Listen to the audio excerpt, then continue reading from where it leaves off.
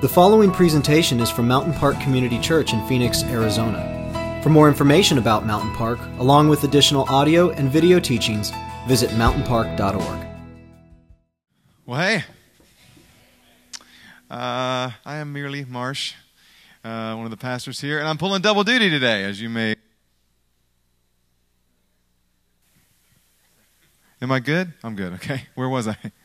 Did I have a good time? So I'm pulling double duty. Last time I spoke, we had our speaker scheduled, and he didn't. He bailed, and so I spoke that Sunday. This Sunday, I'm scheduled to speak, but the previously scheduled worship leading wife that I have, she bailed. I haven't really figured out how to tell her to do stuff, so I'm just not going to do that. So when she says, "Honey, I just don't think I'm going to," okay, whatever, dear, and then I just deal with it. And that's how marriage works. So anyway, we're currently finishing up track record 4, and if you're not familiar with the track record, I'll give you a little explanation. We have, for the last few years, each year, identified 6 or 7 songs, something like that, every year that we want to make a part of our celebrations. Songs with which we want to establish a track record. And to help us do that, to help us get those songs into us, we make a recording project every year. And if you've never heard the first 3, they're out there at the Mountain Hello MP kiosk. You can pick them up. They're free, so take one with you. Hope you enjoy it. And it's a way for us to build a history with some music, with some very good messages. And so for the next month, we're going to be taking each week one of the songs off the new track record, which will be out, launch Sunday. It'll be out on 1, 2, 3, launch Sunday. Reverse it. See, I was making fun of myself. And that's supposed to be endearing. That's why I did it. But anyway, and I'm the guinea pig. I'm Mr. Hey, you go do the first one. So I'm going to talk about the song we just sang called "The Stand," which is on the new track record. It's great. I love the way. I love the. We used to do it with just me doing it, and then one Sunday, my voice was shot, and I said, "Hey, Lauren, I don't have time to learn this in a key. Can you sing this up an octave?" And she said, "Sure." It sounds awesome like that. I love that. So anyway, props to Lauren. I'll start by saying this. I spend lots of time looking for music for us. And it's hard. It's hard finding music. And the big reason is because there's good and bad music to everybody, but good and bad's different to everybody. Have you noticed that? I mean, boy, I'm just going to say this. I said it in the first service, and the room was split. I don't like Josh Groban. I'm just going to put it out there. I mean, I don't know him. I'm just not going to buy his record. And he's not worried about that because he's sold 24 million of them. So, which, by the way, I would just go ahead and say he's doing fine. You don't need to buy any more of his records. Okay? There's no reason to weep for little Joshy. Okay? Yeah. Or Kenny Chesney, for that matter. He doesn't need anybody else's help. Let Kenny Chesney... Oh, did I get a hiss? Awesome. Oh, man. It's a front porch tequila night tonight, it sounds like. Or Creedence Clearwater Revival. Anybody? Just, hurt feelings. Hurt some feelings. Okay, well, let's respect the dead. So we're all drawn to different music, and the music we do here at Mountain Park reflects, obviously, music that I like or music that I think we would enjoy singing together. And I'm usually drawn to music, firstly, by just if I like it, if I like the tune or not, if I like the melody, if I like the sound of it. Because it wouldn't make any sense if I just gathered up a whole bunch of songs that I don't like and said, "Hey, guys, here's that song I hate. Let's sing it together." So I'd probably be a really bad leader if I did that. But first I'm drawn to a song just by the music, and that's the case with the song "The Stand." But then comes the lyric.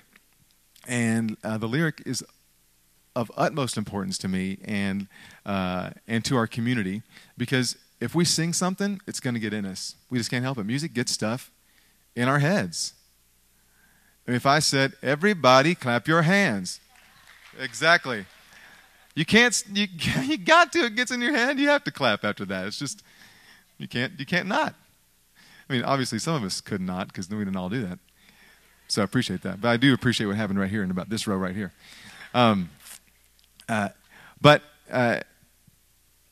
So lyrics. Yeah, I'm sorry, I'm getting lost. So lyrics. So the first time I heard The Stand, when you share a song with somebody, you kind of share the chorus of it, the main part. And so the main part of The Stand is obviously I'll stand with arms high and heart abandoned. That song, that part, And so the first time I heard it, all I heard was, hey, Marsh, you got to hear this song. It goes like this. And I'll stand with my arms high. And I just thought, that doesn't sound like anything I think we'd really want to sing together. Because it just sounds, is this, I'll stand with my arms up in the air. I don't know. It sounds like a hokey pokey kind of worship song. So I wasn't too thrilled about the focus of it. I hadn't really heard anything more than people getting up and standing up. And so I kind of took the song and put it to the wayside and kept it at arm's length. I still liked it because of the melody, but I hadn't really given it its full shake. But more and more folks came up to me and said, Marsh, I think you really need to give this song a full audition. It's a great tune. So one day, from all of this coaxing, I decided, okay, I'm going to do that. And here is why the lyrics are so important to me. I may have shared this before, but about 8 years ago, I had a very humbling experience. So if I've shared this, please forgive me. But I was doing recording a worship album for a little record label, and I had just finished the first, 6 or 7 first batch of songs, wrote them, sent them in, and was getting ready to go in the studio. So the day before we go in the studio to record, the record label calls me up and says, hey, Marsh. I said, hey. They said, don't go into the studio tomorrow. And I'm like, why not? They said, well, we really like the direction musically and stylistically. We think you've got that down. We love all the music stuff that you've sent us. But lyrically, we think we'd like you to take the lyrics and go home and maybe read your Bible. Which, as you can imagine, was a little hurtful. And I was a little shocked. But they said, Marsh, what we sing, we're going to ultimately believe. Because it just gets into us. And if you're going to introduce a whole bunch of songs into the worship culture, and your idea for these tunes is that they're going to be sung by churches, they need to hold up to Scripture. You need to take your lyrics and hold them up to Scripture. So I look at lyrics in that fashion now when I'm looking at worship songs. I have that filter because I was so slammed upside the head with it at one point. So I went back and listened to The Stand after all of this coaxing from friends, and here is what I heard. You stood before creation, eternity in your hand. You spoke the earth into motion.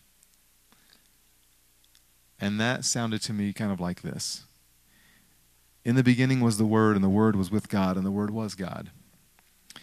He was in the beginning with God. All things were made through him, and without him was not anything made that was made. In him was life, and that life was the light of men. The light shines in the darkness, and the darkness has not overcome it.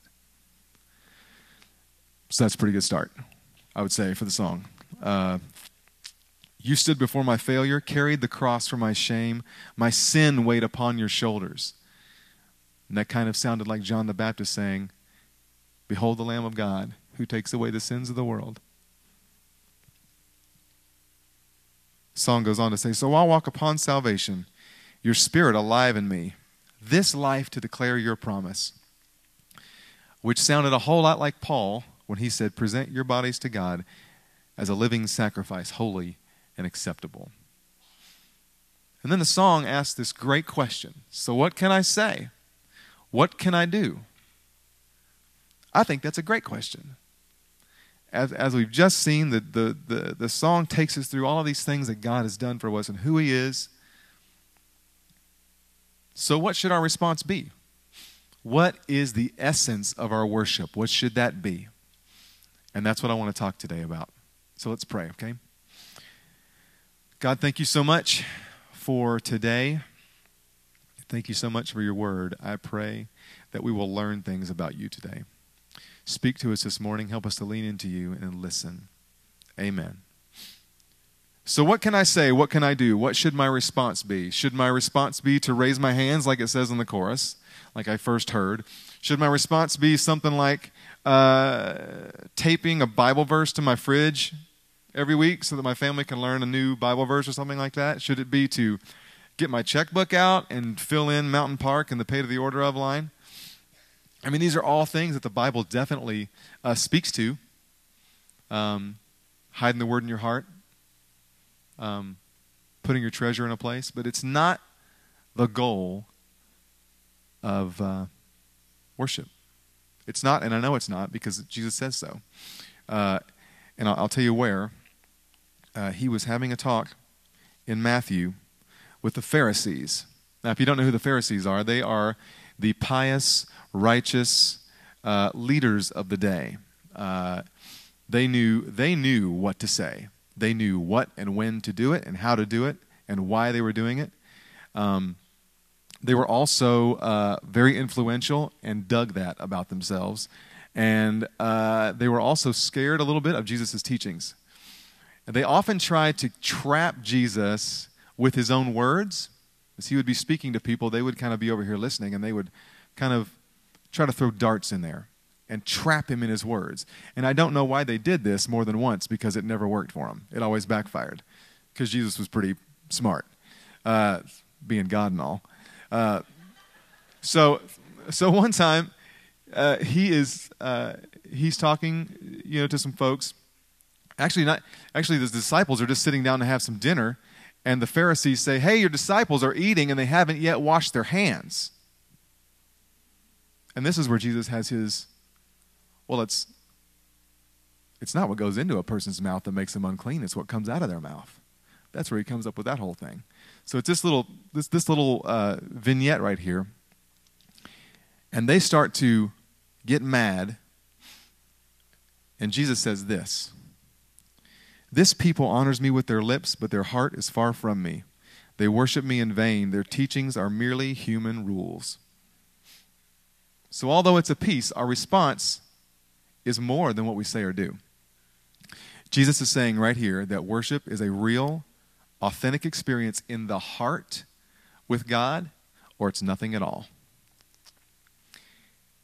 Jesus also says in John, and I got this from the Message because I love the way it was worded, "Your worship must engage your spirit in the pursuit of truth. That's the kind of people the Father's looking out for. Those who are simply and honestly themselves before him in their worship. God is sheer being itself, spirit. So those who worship him must do it out of their very being, their spirits, their true selves in adoration." A favorite pastor of mine, his name's John Piper, he says this, and I've kind of adopted a lot of what he says right here through the rest of this talk. "The key to praising Christ is prizing him. That the vital essence of that inner experience of worship is a cherishing of Christ as gain, or a being satisfied with God in all that he is for us in Jesus. The key to praising Christ is prizing him. The inner essence of worship is that we are completely satisfied in him, and we look for our satisfaction there, and we value Jesus more than anything else." Paul said in Philippians 1 that his expectation was that he would magnify Christ by life or death, because to him to live was Christ and to die was gain. So what that means is the way that we make a big deal out of Christ in death and in life is by counting him to be worth more than everything else. The key to praising Christ is prizing him, and he is most glorified in us when we are most satisfied in him. Are we good so far? God is magnified when we cherish him above all things and come to tell him that and come to find more of him. He serves us by giving life and breath and everything about himself that goes to the deepest recesses of our hearts. We worship first and foremost by thirsting and hungering for God above all things and doing that first. So that means that we worship first and foremost by being served by God. Now, we call this a worship celebration. Of course, before we called it a worship celebration, and most of the rest of America calls this a worship service. And it is a service because God is serving us. And he serves us what we most desperately need, namely, him. So if the vital essence of that inner experience we call worship is being satisfied in God and valuing him, that is why in Romans 12, which I'm going to read in just a second, portrays all of life as worship. And you might ask, if God can't be served by human hands, but loves to serve us, then what does life look like? How does that play itself out? And the best thing I could come up with was something I learned when I was a kid. You get up in the morning and get your heart fixed on God. You renew yourself by reading his word, and then you spend the whole day looking to make that grow. So here's Romans 12, what I just mentioned about where Paul talks about connecting all of life with worship. Therefore, I urge you, brethren, by the mercies of God, to present your bodies a living and holy sacrifice acceptable to God, which is your spiritual service of worship. And do not be conformed to this world, but be transformed by the renewing of your mind, so that you may prove what the will of God is, that which is good and acceptable and perfect. So once again, the essence of worship is being satisfied with Christ, prizing Christ, cherishing Christ. When I say on Sunday mornings and I'm praying and I say, let us lean into you, God, this is what I'm talking about. Help us to find our satisfaction in you. Help us to find you as the food for our souls. Because we know from Philippians that treasuring Christ as gain makes much of him. It lifts him up. It worships him. So if the essence of our worship is being satisfied in Christ and valuing him more than anything, then I think that means some things for us. I'm going to walk you through a few things I think that means. One is if the essence of worship is being satisfied in God and valuing him more than anything, then the pursuit of joy in him is not an option. It's our duty. There are folks, and maybe you know folks like this. Maybe you are this person. I think it seems to be a very Christian thing to somehow think it is not right to seek for happiness, even in God, maybe especially in God. Maybe we're supposed to live kind of beaten down. But that's deadly for authentic worship. Because to the degree that we allow that thought to pervade our thoughts, to that same degree, worship dies. Because we're not satisfied. We're not looking for our satisfaction in Christ. So I would say to you that the basic attitude of worship is not walking into a place with your hands full, ready to give. Rather, walking in with your hands empty, ready to receive something. Ready to receive from God. Ready to fill up from God. And what you receive in worship is God. It's not a feeling. It's not an emotion. It is God. We should come hungry and come thirsty. We should come saying, my soul thirsts for you, like the Bible says. Because we honor him like crazy when we are a people that realizes that we are hungry and we are thirsty and the drink and the food are Him. Remembering to lean in on God will go a long way to restoring authenticity of worship. Something else I think is an implication for us if we believe that the essence of worship is being satisfied in God is that worship becomes radically Christ-centered. One of my favorite speakers, John Piper, puts it like this. Nothing makes more supreme and more central, or makes God more supreme and more central than when people are utterly persuaded that nothing, not money or prestige or leisure or family or job or health or sports or toys or friends, nothing is going to bring satisfaction to their aching hearts besides God. This conviction breeds a people who go hard after God. They are not confused about why they are here. They do not see songs and prayers and sermons as mere traditions or mere duties. They see them as a means of getting to God or God getting to them for more of His fullness, which they want because God is gain. So I think we fall into a trap every now and then. I think we think I need to give more to God. I need to give better to God. Now don't hear me saying that we shouldn't try. I'm not saying that. I'm not saying we shouldn't try. I'm just saying that if God needed something from us, He wouldn't be God. Does that make sense? Because God's doing fine. God's totally fine without us. We are fortunate to be on His mind. We need to focus less on what we can give and more on filling ourselves with God. Because if our focus shifts on what we can give to God, then I think sometimes it goes to the point of what we're giving to God and the quality of that. Does that make sense? Like, am I singing good enough for God? Is our band together enough for God? Is Alan preaching enough that's worthy of Jesus? Is the tech team back there, are they doing a good enough job back there on those machines that is worthy of the King of Kings? Because, I mean, I'm an okay singer, but God's heard better, right?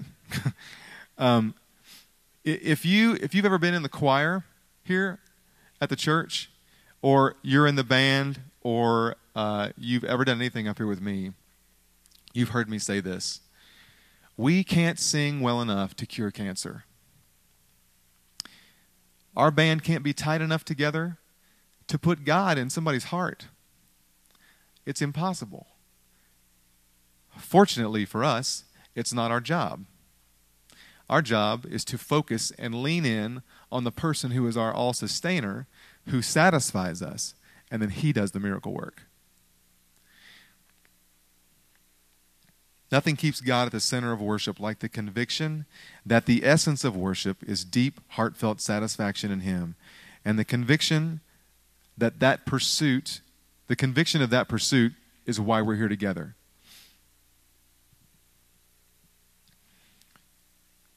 Another implication of the essence of worship being satisfaction in God is that it presents worship as an end in itself and protects it from selfish and ulterior motives.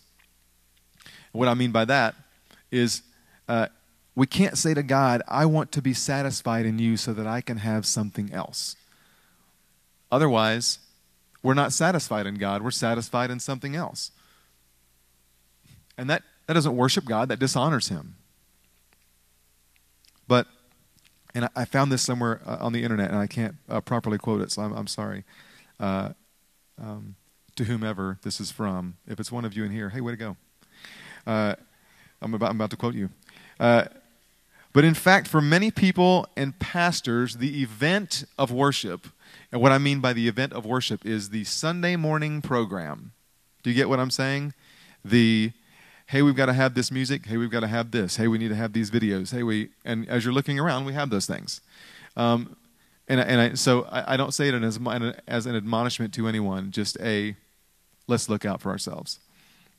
The event of worship on Sunday morning can become a means to accomplish something other than worship. We worship, you see it in quotes, to raise money. We worship to attract crowds, to heal people, to recruit volunteers, to improve church morale, to give talented musicians an opportunity to fulfill their calling, to teach our children the right way, to help marriages stay together, to evangelize the lost, motivate people for service project, to give our churches a family feeling. And if we do all of these things in the name of worship, then we tell the entire world that we have no idea what worship is. Does that make sense? Because genuine affections for God end right there. I can't tell Lori, my wife, I can't say, Lori, darling, you're more ravishing than the flowers of the field. And I feel for you so deeply and so intensely that words can't describe it. And I'm overwhelmed. Will you fix me a sandwich? Because that's not love, right? That's hunger. That's what that is. And if I really love my wife, then it stops before the sandwich part, right? I love Lori. So that's the end of that. If I look at my kids, I love playing dolls with you guys because you'll go to bed early. That's not, I don't really love playing dolls with my kids. I love watching TV when they go to bed. So there's not an ulterior motive there. And I'm not saying that when we do worship authentically, that all the other things that I talked about before, raising money or building church morale or all that kind of stuff, that doesn't happen. There are good things that happen when we do things authentically. When I authentically love my wife, trust me, our marriage is way better. There is a good byproduct there. But if we worship for the reasons I described earlier, then we're not worshiping at all. It's just not authentic. Keeping our satisfaction in God at the center guards us from falling in that pit. I want to say one more thing, I think, that is for us if we say the essence of worship is being satisfied with God.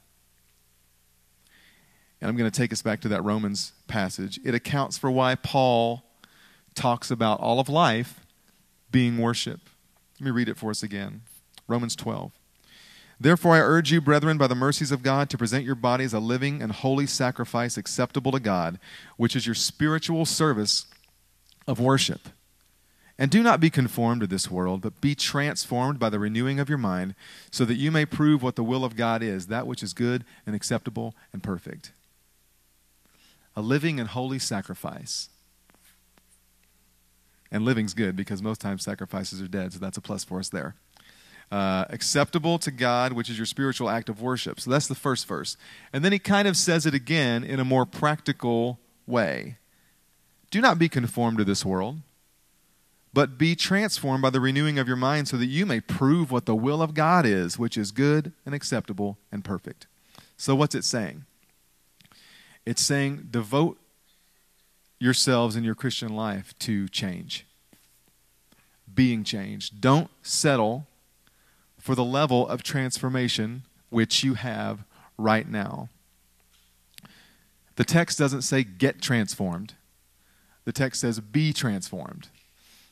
It's going to say be transformed tomorrow. The Bible's not going to change. You don't get transformed and then the text automatically changes from be to get. It is continually be transformed, continually grow in transformation. So how do I do that? How do I renew my mind? Do I just think, that I just find out what the world thinks and think the opposite thing? Because that might happen. Bless you. That might happen. But that's not the whole thing. Do I get a collection of sermon tapes and listen to them nonstop? John Piper says the renewing of the mind is more than different thinking or even right thinking. It is right valuing. Because Paul doesn't mean go read enough books or listen to enough sermons that you can spot when something is good or of God. He's saying renew your mind so deeply that you can not only spot when it's the hand of God, but you'll love it, and you'll live for it, and you'll long to hunger to see it again. Does that make sense? This is what it means to have a renewed mind. The renewed mind can perceive and treasure and cherish the will of God because it perceives and treasures and cherishes God first. And doing the will of God is the outshining of God and his glory. That's why Jesus says, "Let your light so shine before men that they may see your good deeds and give glory to your Father in heaven." That's in Matthew. See, all of our life is the inside showing out. That's why all of life is worship, and it's either going to be God or something else. What you value inside is going to show. And if you value Christ, then be transformed in the renewing of your mind. Cherish God and all his works and all his ways, and consider all the stuff in your old mind gone, dead, vanished. And offer yourself as a living sacrifice, that he may put you on display by the outshining of his worth and his value in your life. Worship him with your life. Let's pray.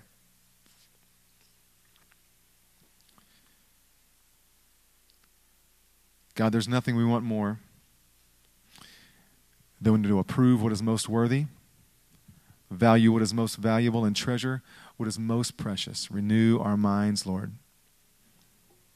and take us body and soul and make us the instruments of your glory in the world. And let the renewal you are working from within show on the outside. This is our spiritual worship. To show the world that you are our all-satisfying treasure.